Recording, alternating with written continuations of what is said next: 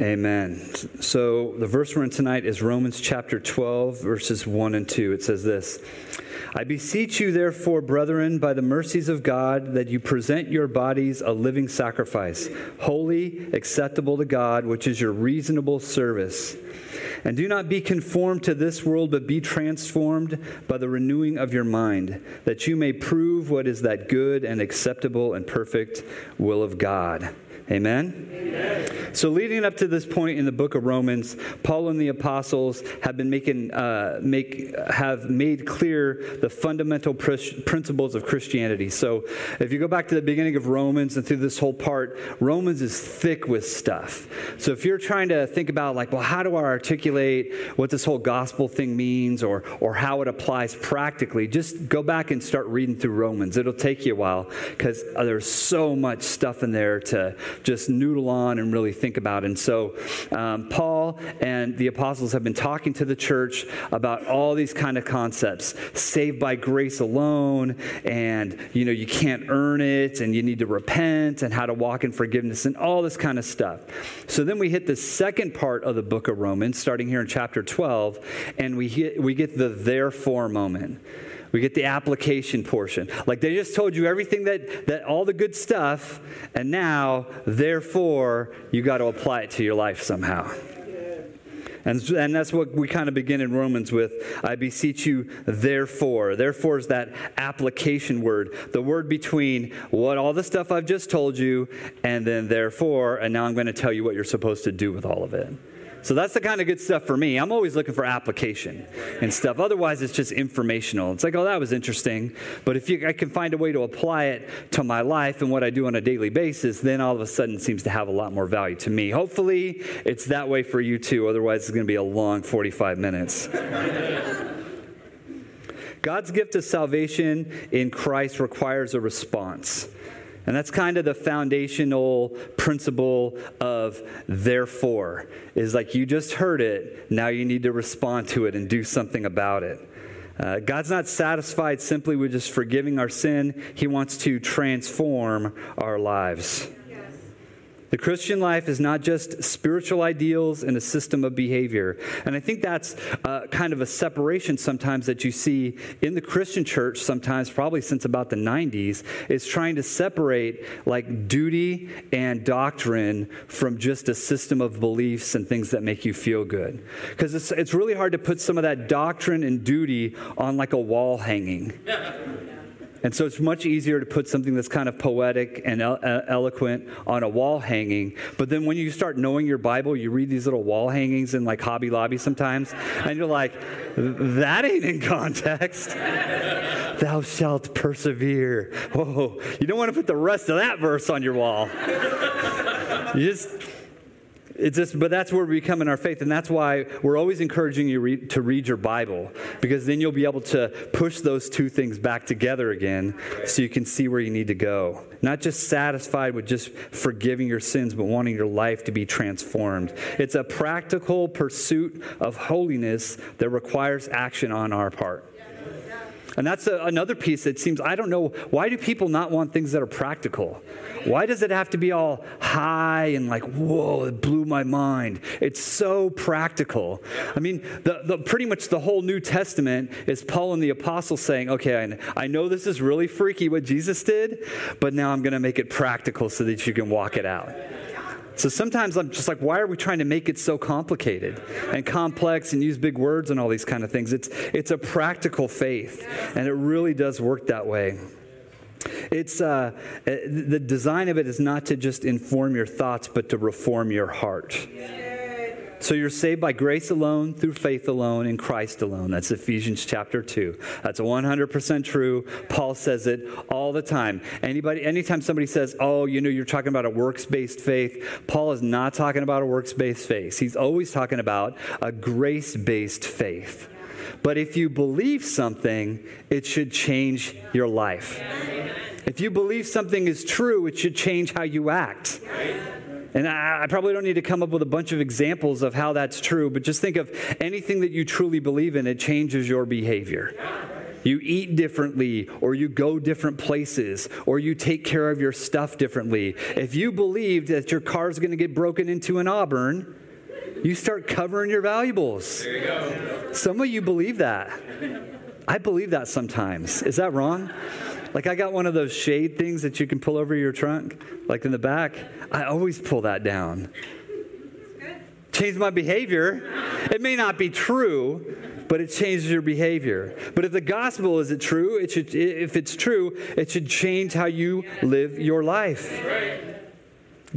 In James chapter 1, verse 22, it says, "Be doers of the word, not just hearers only, deceiving yourself."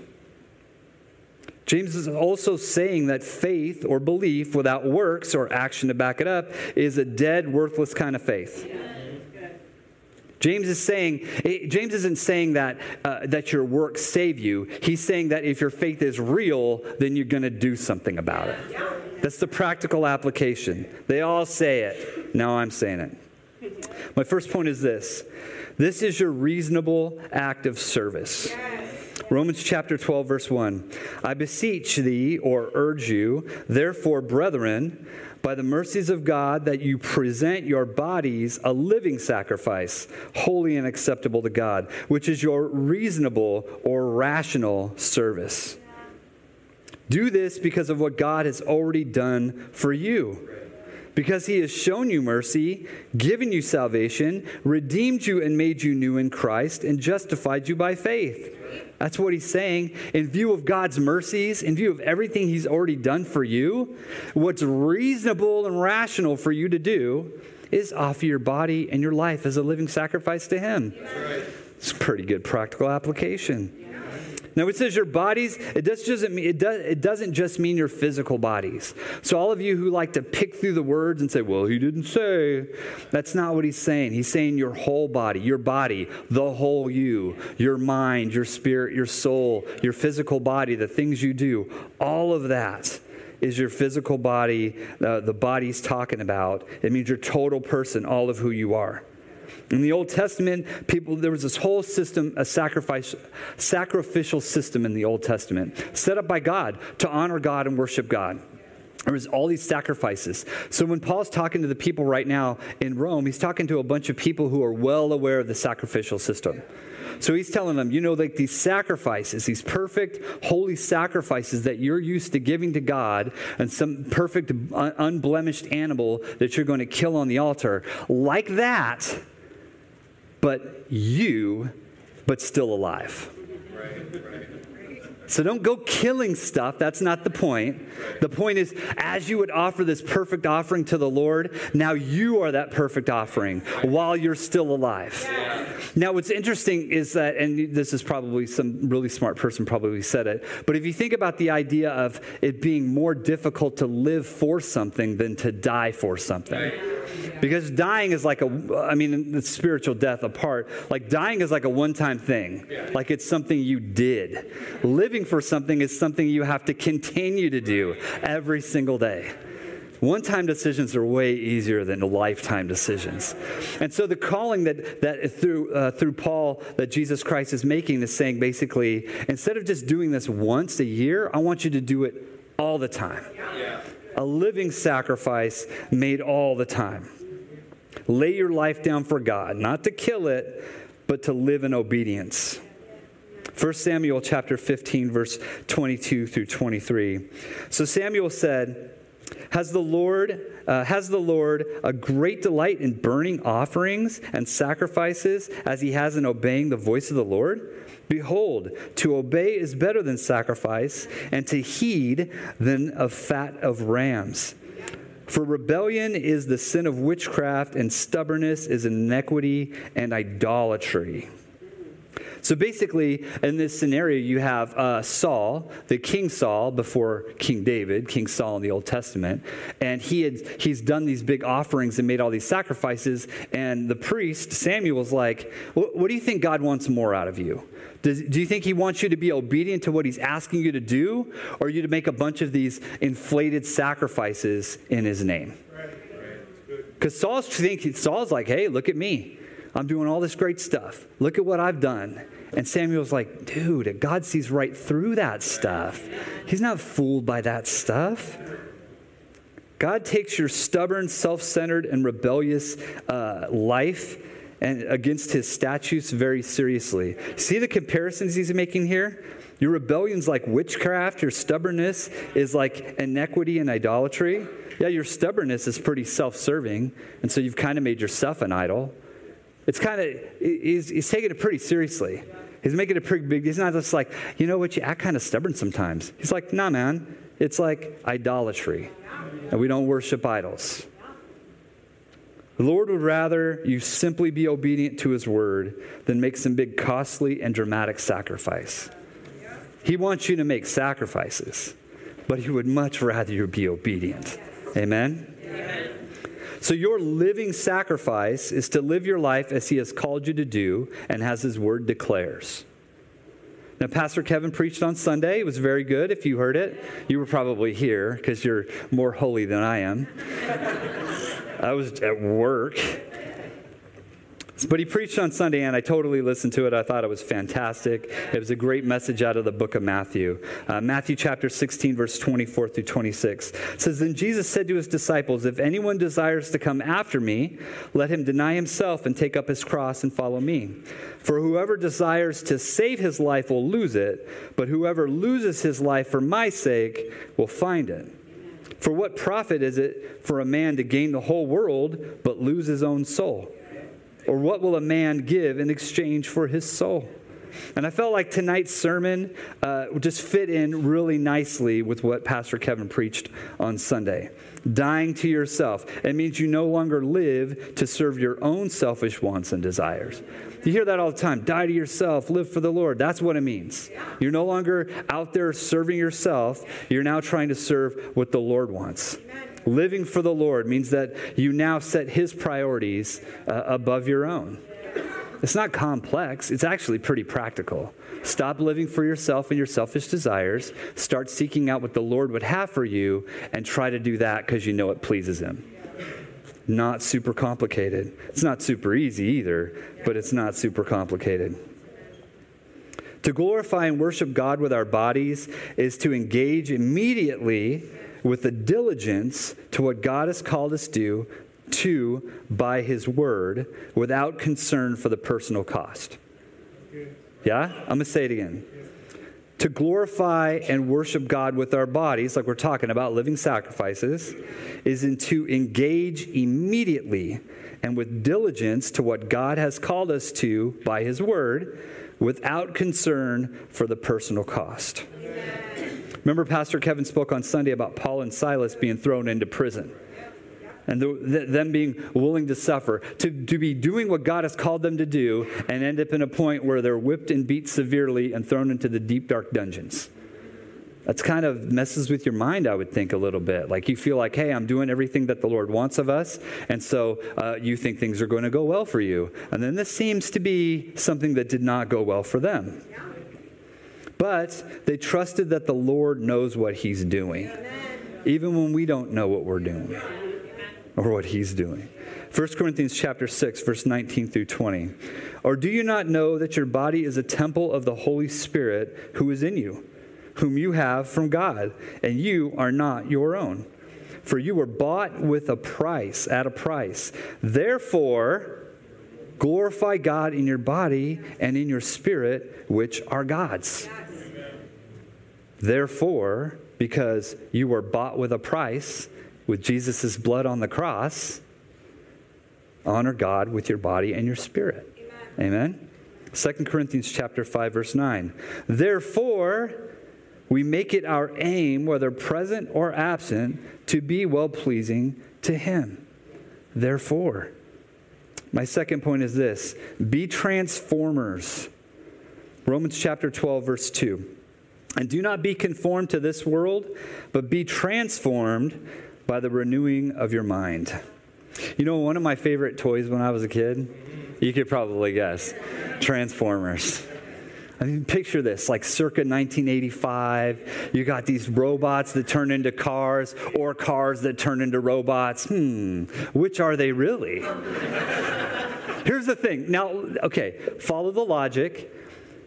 The story goes that these robots come from another planet to our planet and transform into cars, right? So you might think that they started out as robots and then pretended to be cars, but why are they called Autobots? They were Autobots on their planet.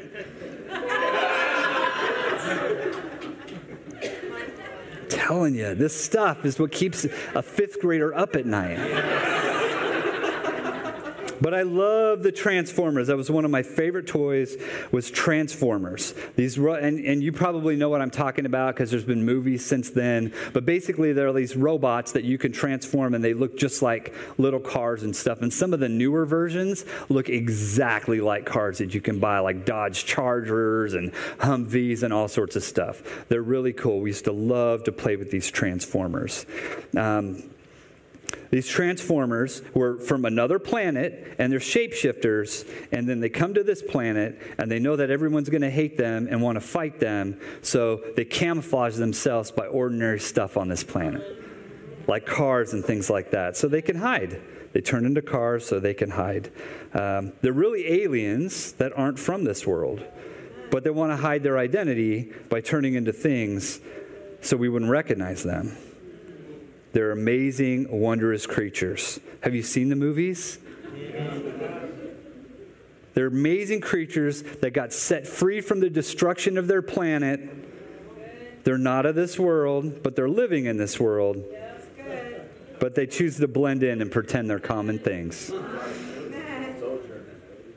They didn't want anyone to know who they really were because they knew they'd be attacked. God, that doesn't sound like Transformers. That sounds like conformers. God has not called us to be conformers. He's called us to be transformers. They were being conformers, not transformers. Do not conform and try to blend in with the world around you. Transform into the magnificent thing that God's created you to be. Amen? I was trying to find this picture I had at home. It's in a shoebox somewhere of me. I must have been like 6th grade. And I had made this Transformer costume out of a cardboard box. And so I'm out in the front yard, and my mom's like taking pictures because you don't have like video back then. You just had like click, like film you have to develop. And I was like, and so there's a picture of me like transformed on the grass, and a picture of me as a robot. Man, I was a nerd. Psalms 139:14. I will praise you, for I am fearfully and wonderfully made. Marvelous are your works, and that my soul knows very well. If you don't think that you're fearfully and wonderfully made, if you think that there's something wrong with you or God made a mistake, then you're saying that God's wrong. So let that change your perspective on who you are and how you were created. That if you say, like, I'm all messed up and I shouldn't be here, then you're saying that God made a mistake. As Christians, we should not try to transform into something acceptable to the world, to blend into and hide. We should be unashamed to be who God created us to be and accept the consequences. Amen? John chapter 15, verse 19. If you were of this world, the world will love its own. Yet because you are not of this world, but I chose you out of this world, therefore the world hates you. There's going to be a certain amount of pushback when you try to live your life as a Christian. Some of you probably already felt it. Some of you, maybe you haven't. But depending on the circles you travel, the more you try to live like a Christian, the more pushback you're going to get. I mean, you've probably all seen it on the interweb, right? It's out there. So don't let the idea that people are going to be mad at you and want to argue you down or whatever else is happening on the YouTube change the way you're going to behave based on who God created you to be. Because the YouTube shows you every time it's happened, and it's not going to happen as often as you think it is. More often than not, my experience has been that when you share Christ with somebody, half the time they're like, yeah, you can pray for me. And they're okay with it. The other half of the time, they just get really quiet. Like, like really uncomfortable. Like I'm just trying to buy some gum, man. But in my experience, it's been more rare. Even in this area of the world, it's more rare that someone's going to flat out attack you. So don't let the fear control how you're behaving. Just behave how God wants you to behave. How can we be transformed? By the renewing of our mind. So many things in life come down to mindset. Do you really believe it is for you? We believe stuff, but do we believe it's for us? Believe things are possible, but do we believe things are possible for us? Are you changed? Do you believe that you're changed? You may say you're changed. You may say, yeah, I got saved, and I really, I feel like I did. I don't really feel changed, but am I changed? I think I'm changed. What does it feel like to be changed? Why are you worrying so much about what other people think it's supposed to feel like? Why don't you talk to God about it? You know what my other favorite toy was when I had pretty much two favorite toys, Transformers and one other toy. 1985. See? G.I. Joe. We're all just here right now. Every kid is thinking about their favorite G.I. Joe. You know, the little plastic 3.5-inch tall ones with the kung fu grip. Yeah? Who's your favorite G.I. Joe? You don't have to be ashamed. We're all nerds. Snake Eyes, yeah. You know who my favorite G.I. Joe was? Gung Ho. Gung Ho. He was a Marine. Remember? Like he had that tattoo right on his chest of the Eagle, Globe, and Anchor. Did nobody else notice this? Was I the only one who was like, look at the tattoo on that guy's chest? I noticed it. Marines are just different than other people in the military. They are. They're different. Now, I'm not saying that they're better. I'm not trying to say it in the way you think I'm trying to say it. It's like this. That typically, like when people say, oh, Marines are different, they think, oh, Marines are tougher, they're better trained, they're more disciplined, blah, blah, blah. I've met a lot of really tough, really disciplined, highly trained people in all branches of the service. That myth is busted. I am not super highly trained like G.I. Joe myself. I'm not. But this is the way that they're different, is in the mindset. Now, Marines are taught history and tradition extensively. When you're at boot camp, history, tradition, and the culture is taught in the same way and with the same emphasis as shooting a rifle and as your physical fitness test. That's not what it's like in other branches of service.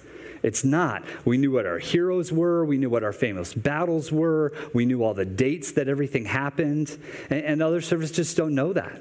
And so some of us can remember this stuff 20 years later because it's so ingrained in your brain, all these things about what a Marine was and who a Marine was. In the other services just weren't like that. For other branches of service, you say, I was in the military, or I was a soldier. In the Marines, you say, I am a Marine. I will always be a Marine. It's not something I did, it's something that I am. That's the difference. That's why Marines are different. Be transformed by the renewing of your mind. Ephesians chapter 4, verse 22 through 24. That you put off concerning the former conduct, the old man which grows corrupt according to the deceitful lusts, and be renewed in the spirit of your mind, and that you put on the new man which was created according to God in true righteousness and holiness. So just like the Marines have this physical way of you go to boot camp one thing and you come out of boot camp something completely different, Christians should be putting off the old man and be the new man that God has created them to be. It's not something that you do, it's something that you are. Christianity isn't something that you do, it's something that you are. You are a follower of Christ. Amen? It's the mindset of it. It doesn't just go away later. You don't just get out of Christianity in 4 years and try to find another life. It just is who you are. You don't just go to church, you are the church. It's a mindset thing. You might not always be able to see it on somebody, but as soon as somebody opens their mouth, the truth will be revealed. Would others know that you're a Christian by the words that you speak? I'm telling you, when you're in a circle of veterans and somebody opens their mouth that's a Marine, you know it's a Marine. And people are like, you were in the Marines, weren't you? When you're in a circle of people somewhere at some event and you open your mouth, there are people like, you're a Christian, aren't you? Because in my mind, I hear them say, you're a Marine, aren't you? But in their mind, they're like, oh my gosh, you must be a Marine. So maybe they're saying like that because you're a Christian and they're really irritated that they know you're going to tell them about Jesus. So what? You don't want them to say 20 minutes into the conversation, oh, you're a Christian? Yes. Amen. It's a mindset. Either you are or you aren't. Are people going to see it, or are you going to transform into something in the room that they're not going to see or recognize? The mind is like the acting, ruling part of us. So that renewing your mind and lining it up with the will of God is renewing the whole man or woman. It's like get your mind fixed on something and your body's going to follow it. It's just, it's like, it's basic biology, but what's interesting is because we're created by God, it's like basic spirituality. Like get your mind right in Christ and your actions and your bodies and your desires will follow that. Proverbs chapter 4, verse 23 says, keep your heart with all diligence, for out of it springs the issues of life. Philippians chapter 4, verse 6-7 say, be anxious for nothing, but in everything, by prayer and supplication, and with thanksgiving, let your requests be made known to God. And the peace of God, which surpasses all understanding, will guard your hearts and your minds through Christ Jesus.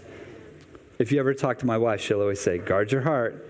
She'd always tell the kids all the time, guard your heart. Son, guard your heart.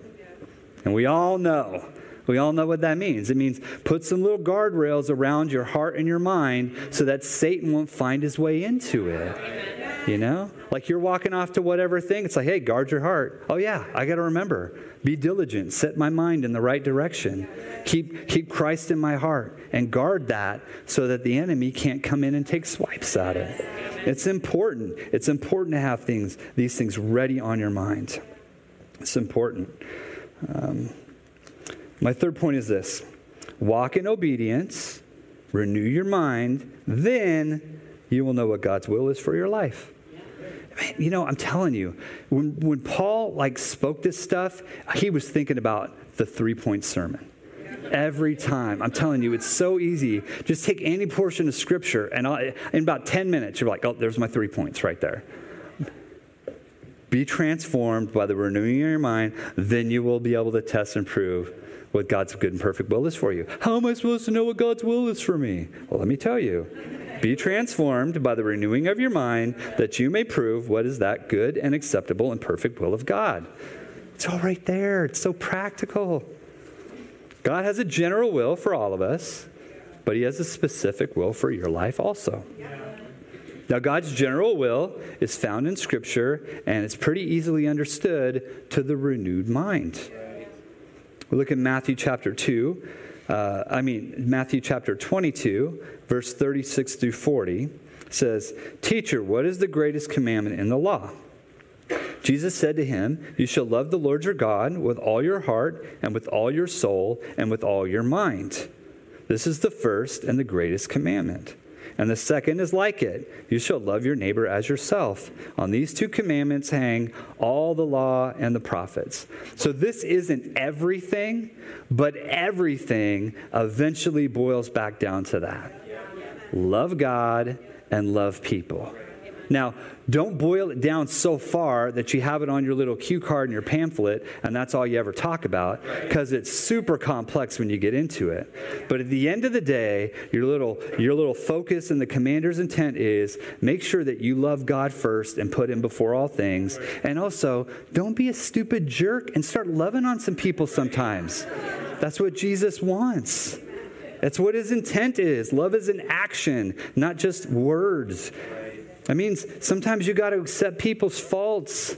Listen, people are accepting your faults. Amen. If you really think about how you've hurt people and the faults that you have, and maybe even like if you can be self-aware enough to recognize your annoying habits and how much people don't throw that in your face, dude, you could start doing it for other people. I'm telling you, almost all of you probably have some really irritating habit. If you don't know what it is, talk to your spouse.